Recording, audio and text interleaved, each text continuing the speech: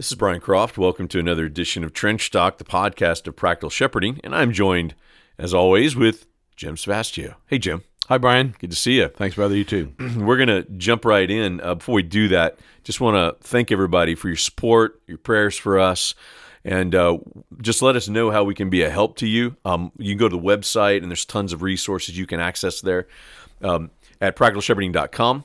And also, if this ministry has been helpful to you, you can also go and financially give. That is one of the ways to support the podcast that we have here and that we do offer for free on purpose. We purposefully don't have ads. Jim, we could eat up, I guess, a bunch of time doing that, and we just chosen not to. But one of the ways you can support us is through financially giving through the donate button that is on the website that you can find there. And you can also reach out and contact us through that contact page, and we will do our best to respond to you if you reach out to us and find a way that we maybe can help you if possible. Jim, in recent days, there's been some hard things that have happened, and it's one of the reasons we want to have the conversation we're going to have today.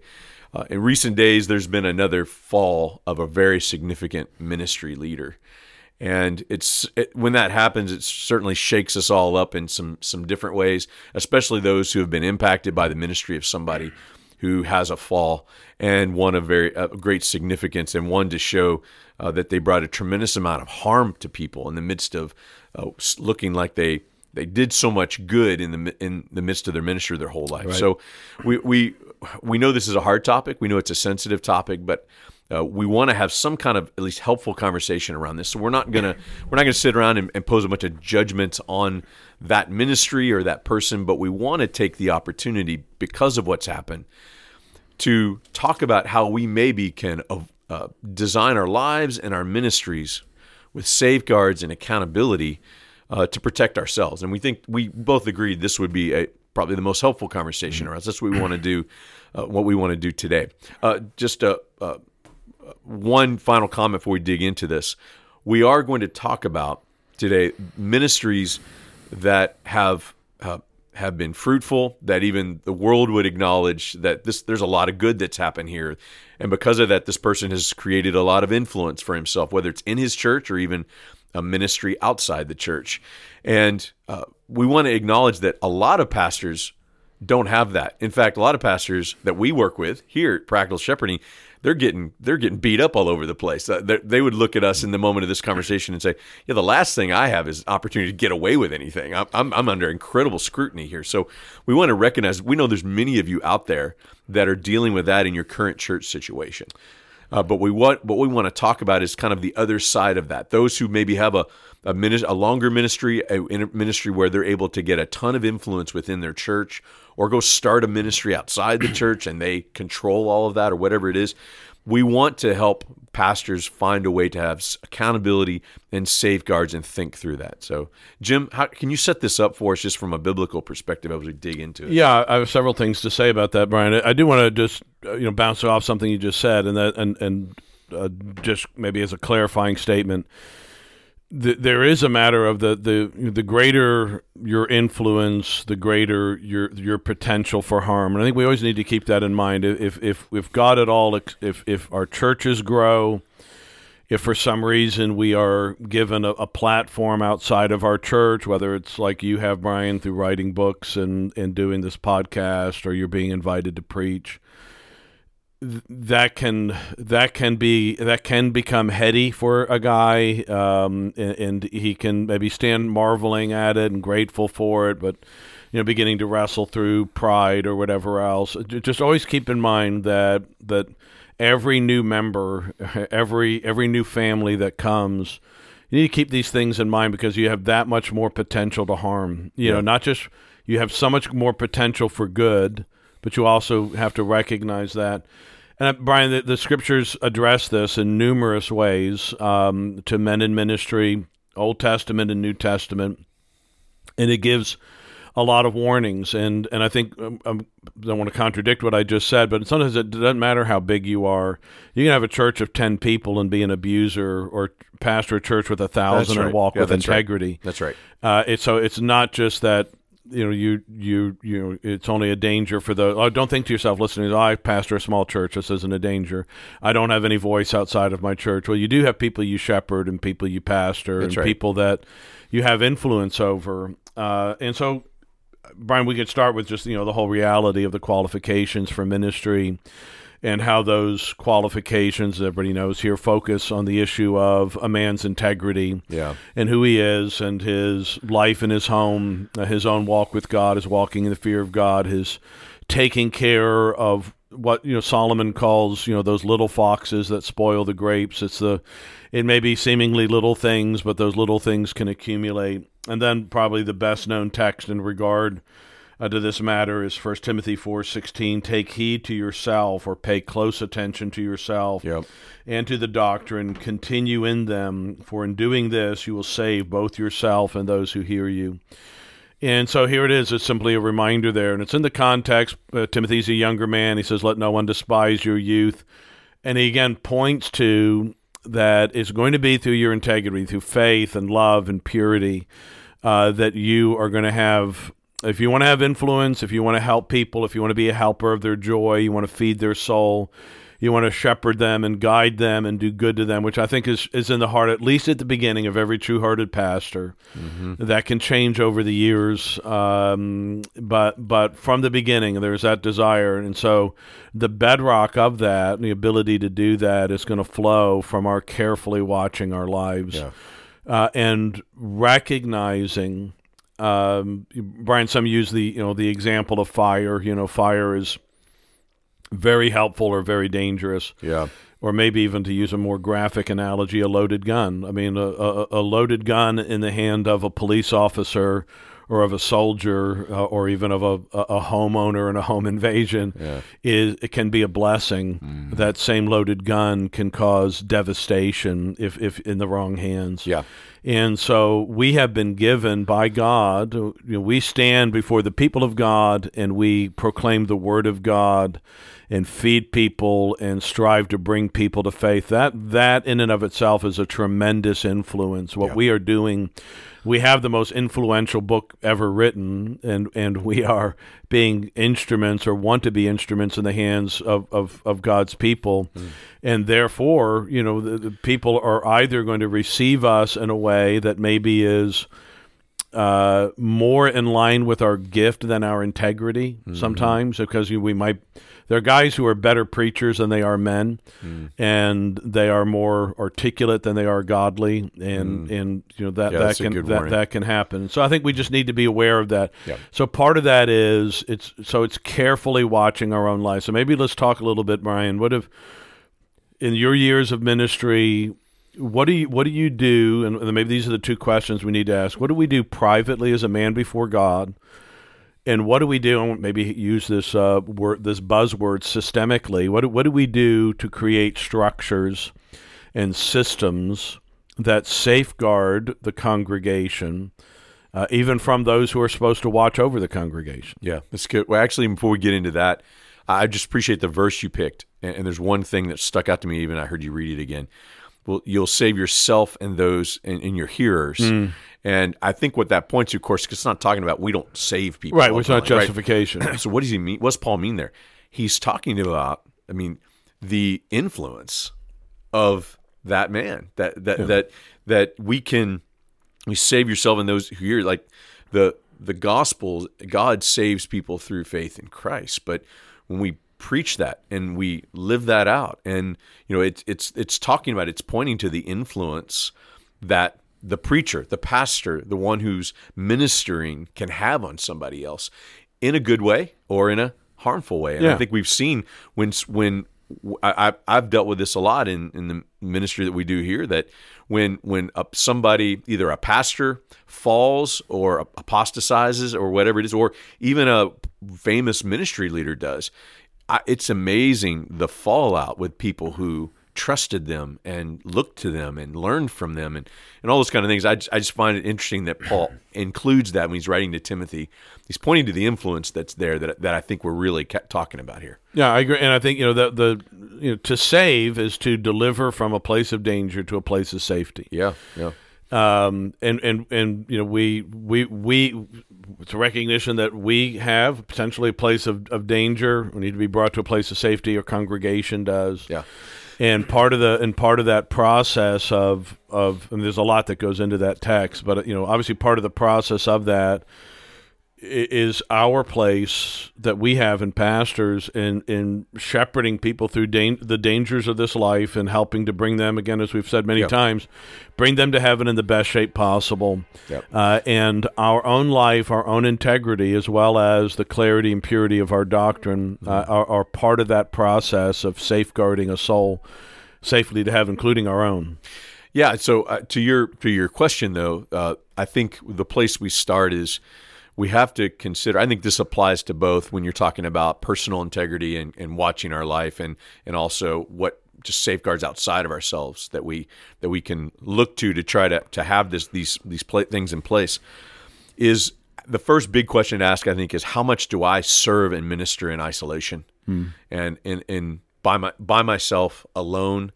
And one of the things I think we learn from, especially famous, influential people who have major falls, is what gets revealed, and this is true with the most recent case. What gets revealed is the isolation that they kind of lived in. Now, and that shocks people when you hear it, because I'm surrounded with people who love me and I'm a part of, and people who want my attention and all these kind of things. But when they don't trust them, and they live in this isolated place, they don't let anybody into their life. I think that's where things get really dangerous. So the first thing I would say is intentionally having people you surround yourself with who know what's going on in your life, and it's safe places you can talk to. I think the ground where this just festers is where a pastor or a ministry leader just serves in personal isolation, whether it looks like that to other people or not. Okay, that's an important. That's what I was going to touch on, Brian. You said what it looks like. It can even look like it to yourself, because like in the situation we're talking about, and the reason we're not mentioning things specifically today is not that we're afraid to or don't want to name names. That's it's right. just that we don't want to just. This isn't the first time. This isn't going to be the last time, and it almost doesn't matter who the person was. But in this case, this person had, and we don't know who they were, but he had a board of directors, who are supposed to exercise this oversight. And some of the men who fall have certain kinds of structures seemingly in place. So, somebody could look at me and go, well, Jim doesn't minister in isolation. Jim's got 3 elders, other elders. He's got 3 pastors who meet with him and talk to him and pray with him and are committed. But that in and of itself, I think where we have to start is our own personal life, because it's like a guy can have something like Covenant Eyes on his phone or on his computer. That's not a guarantee he's not going to look at something he shouldn't look at. The structure, or not find a way around even. Yeah, he can find a way around it. So you can have a board of directors who are men and women of integrity potentially. You can have good elders around you. But I think it has to begin with, what are the steps I take personally to walk as, and I'm going to use this phrase, as a God-fearer. And I think really maybe as much as anything else, this is what we get back to. So it said, what a man is, John Owen said this, what a man is alone before God, that he is and nothing else. Mm-hmm. And who we are in isolation, who we are by ourselves, who we are when the door's closed, who we are when the lights are off, who we are when nobody sees, what we think we can get away with. So I say that, and I hear that, and I tremble a little bit, because I'm not always happy with my thoughts or my private musings. But Brian, I think we do need to start there. That how do we safeguard our own soul, and then how do we allow others to help us to do that? So you said, I think so we can isolate ourselves. We can examine how isolated you are. Yeah. So examine that. Do you have anybody you can be open with? Does anybody know if you're struggling? Are you afraid to admit that you're struggling? In some cases, depending on what the struggle is, a guy says, "Hey, I'm struggling with this." It might mean the end of his. It might mean the end of his ministry. It might mean the end of his job, his house, his marriage potentially. And all he's done is admit that, maybe he says, I struggle with lust, or there's I have struggled with having, affections I shouldn't have, whatever it is, or I've been tempted financially, or I've been bitter and angry, and, whatever the case might be. I mean, they're the famous ones you look at: girls, gold, glory, pride, money, sexual scandal, or whatnot. But it doesn't have to be full-blown scandal. Sometimes a guy's afraid. He's afraid to admit to anybody, because he's afraid that the consequences of just vulnerability and of honesty is going to be so costly in certain evangelical places. And again, maybe should that be? Should it not be? Is that safeguarding? Is that going overboard? Whatever. I think those are some interesting questions to ask. But this is where pastoral friendship, I think, is most important. Is that you can have a board, you can have elders around you. But, one of the things I dealt with in our church is, we instituted a plurality of pastors, but at different times, some of those men were my age and my peers, and some of those men were people I raised up who were 15 years younger than me. So I think it's not, you make a good point. It's not just about whether you have a board. I mean, there's, matter of fact, the boards of a lot of fallen famous figures. There's a pattern I watched as I've looked at these things as they happen through the years, and the most recent case is true too. The board is loaded with people who don't hold that person accountable. They're family members or they're someone else, and I think the same thing can happen in an elder board for a pastor at a church. He surrounds himself with yes men that won't push and won't hold him accountable in those ways. Or I think this happens too, Brian, is that there's theologically you understand. You have certain theological understandings, but when it comes to practically, you see this man, and so you're on the board. So I'm on the board of Practical Shepherding, and the reason you're Practical the Shepherding, president, Jim. You're I president. am the president. People don't please hold me, please, in all kinds of high. Mr. President, continue. It's amazing, president for life so far, president for life. Anyway, but all silliness aside. But we're here to support you. Right. You and Practical Shepherding are inextricably linked. Mm-hmm. And so, if we want Practical Shepherding to go on, Brian has to go on. You know what I'm saying? And that's a danger. Yeah. And we can think, oh, well, we know Brian. We all love Brian. And you can give Brian the benefit of the doubt. Sometimes that's good and right. It's what you should do, because if people you love and friends, you give them the benefit of the doubt. But what happens in certain ministries, and Practical Shepherding is, even and maybe it's because I'm a bad president, we're not up there where, we're certain other ministries, we're not up in the stratosphere of Christian ministries. No, we are, no oxygen required where we are. Well, no special oxygen required. No air pressure. I think we know what you mean. You get it. Yeah. Right, so too silly here. But what can happen is, so you're part of a ministry, say of, and we can maybe use some names of the past, of Mark Driscoll, a James McDonald, or whoever it is, and people see the fruit. The church is growing. People are getting saved. There's baptisms. Churches are being planted. Powerful gospel-rich messages are being preached. Sound doctrine is being articulated. How can that person be? How is it that these danger signals in my mind, how can there be such blessing, such apparent fruit, if God's not pleased with his ministry? How can somebody be? It's a fair question. In Matthew 7 gives part of the answer to that. Many will say to me on that day, Lord, Lord. And the person who says that, it's all ministry.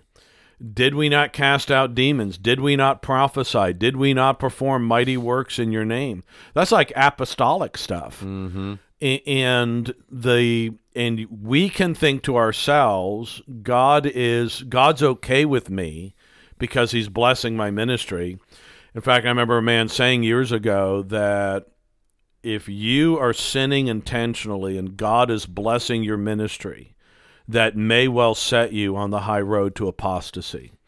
That a ministry that enjoys providential blessing with private sin, unrepented, undealt with, unmourned, unmortified, can lead to spiritual confusion in the man himself as well as in those tasked to watch over him. I can see where that could be true. Yeah. And so I think, Jim, let's go to kind of some, because there's a lot we could just cover in this, but we want to keep this around where we typically keep it time-wise. Let's just kind of hit some, let's go back and forth and on some just bullet points of some real practical ways that a pastor can open himself up to people to one, seek to walk with God himself in his personal life, have personal integrity, but then to bring other people into his life to make sure that they are holding him accountable in that personal integrity and walking with God. So let's just last few minutes, let's kind of go back, just think of, mention one thing and why, and we can go back. I'll go first. I said pastoral friendship. Mm-hmm.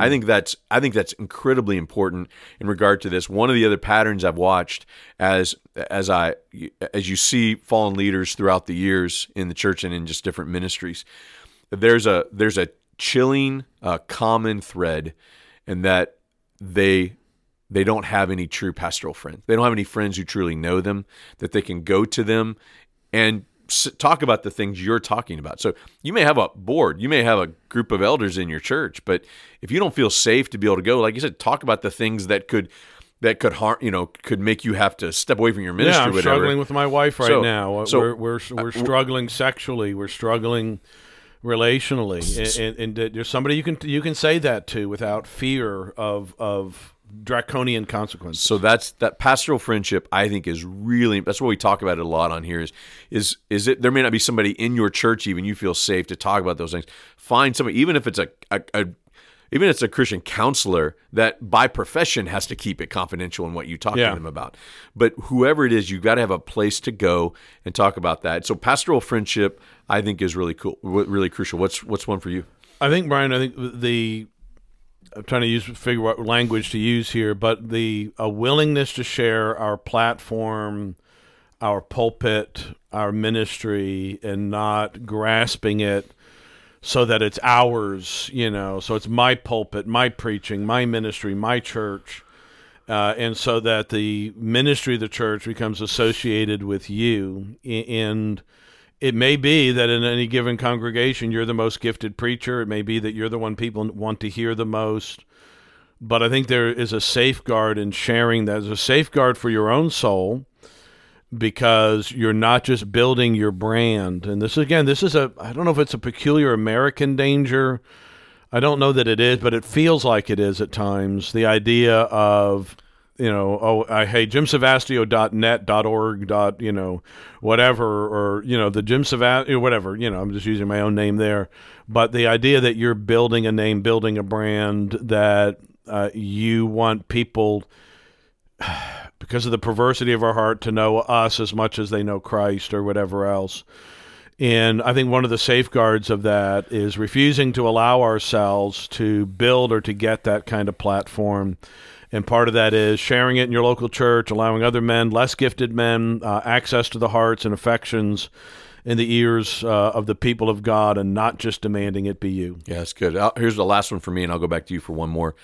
I think now more than ever, because of technology, a ministry leader, a pastor, has an ability to lead a secret life now in a way they couldn't even 20 years ago or 30 years ago, in a sense that you can have hidden social media accounts and hidden emails and, phones that nobody else knows you have, and whatever it is. And so I think that would be the other caution, is just one of the aspects of personal integrity in your life is to make sure that you don't have almost a whole nother layer of technology that no one else knows about. Wow. Yeah. Even if you're not using it for bad, you just want some privacy. That is a recipe for disaster. Yeah. And I think so. That would be one of the other things is you may be a tech savvy guy and love just all the electronics and technology and all those kind of things, but you may wake up one day and have the ability to do some really horrible things and think nobody would be able to find it. And so that would be I would just warn against the privacy we have in the way we set up all the technology. I remember reading a book a few years ago about a man his dad had died. This man was a pastor, and his dad was his hero, man of integrity and whatever else, and they were cleaning up his stuff, and he talked about the they found it was either a box or a file cabinet that was hidden away. Yeah. And he talked about that he was. I'll end the story. Nothing bad. It was nothing bad. Yeah. Okay. But he was afraid. He talked about that there was a part of him when he, oh no, why I didn't know that was there. Right. He didn't know that. I didn't know Nobody that was knew there. it was Why there. is it that Dad had a key that nobody else had, and there was a box locked away or a cabinet locked away, and what could potentially have been in there? And thankfully, it was just like financial records. Okay. Yeah. His dad was a doctor, so it all. But that's we don't want to have that. You don't want to. You shouldn't have to think, like, oh no, I need to clean up my footprints. I need to find a place to hide things. We ought not to have to have locked things, and you know what I mean. Yeah. In that sense. So my Brian might be my my last word of warning there, or word of encouragement or caution, and this is. We have to have a sense of our own expendability. Mm-hmm. I have said in the past that I don't know if this sounds terrible in a sense. I said I want to know that I'm expendable, but live in such a way that people question it. And what I mean by that is I want to sow love, I want to sow serve, I want to sow give. That you, when you see people, like when Dorcas died in the Book of Acts, it was like people started showing all the stuff she'd made. That you live a life that's so useful, that's so helpful, that people think, what are we going to do when you're gone? I think that I hope there's something that's good and noble about that. But at the same time, recognize the church went on before me; it will go on after me. I must not be so in love with myself and my ministry and my platform. I knew a man years ago who had to get out of ministry because of a lack of integrity and some sexual scandal that went along. And I sought to give the man some counsel. And he said to me, he said, Jim, the thing I grieve most, he said, is that I have all this wisdom and now I can't give it. And I thought, really, that's what you grieve most? Not what you did to your wife, not what you did to your kids, not what you did to the church, not what you did to that woman, not what you did to her husband, not what you did to her. That you grieve that your platform's taken. I just wanted to. I don't know, something very kind and loving. That was also violent, I think, is what I wanted to do. Yeah, right. But what happens in that is that we begin to think I am needed, and it doesn't matter what I am. We need to divest ourselves of that delusion. Or we can become so just wrapped up in ourselves, we're unaware of how we're hurting everybody else around us, to your point. And so, which is a good warning and caution to want to be sensitive to, am I doing good for people as I serve them, or am I harming them, is actually a really good question to be able to ask. And is there a way, and maybe I need to end on this, Brian, because I know we're out of time, but is there a way? Is it clear? Is it clearly stated? Is it clearly known? Maybe is it in our Constitution or in our bylaws that there is a way for the other elders and for the church to deal with me with integrity, to the point even of excommunication or my losing my ministry for the rest of my life? I think too often that's maybe somewhere in paper, but it's not actually real. It needs to be able to have some pungency, some reality, some bite to it.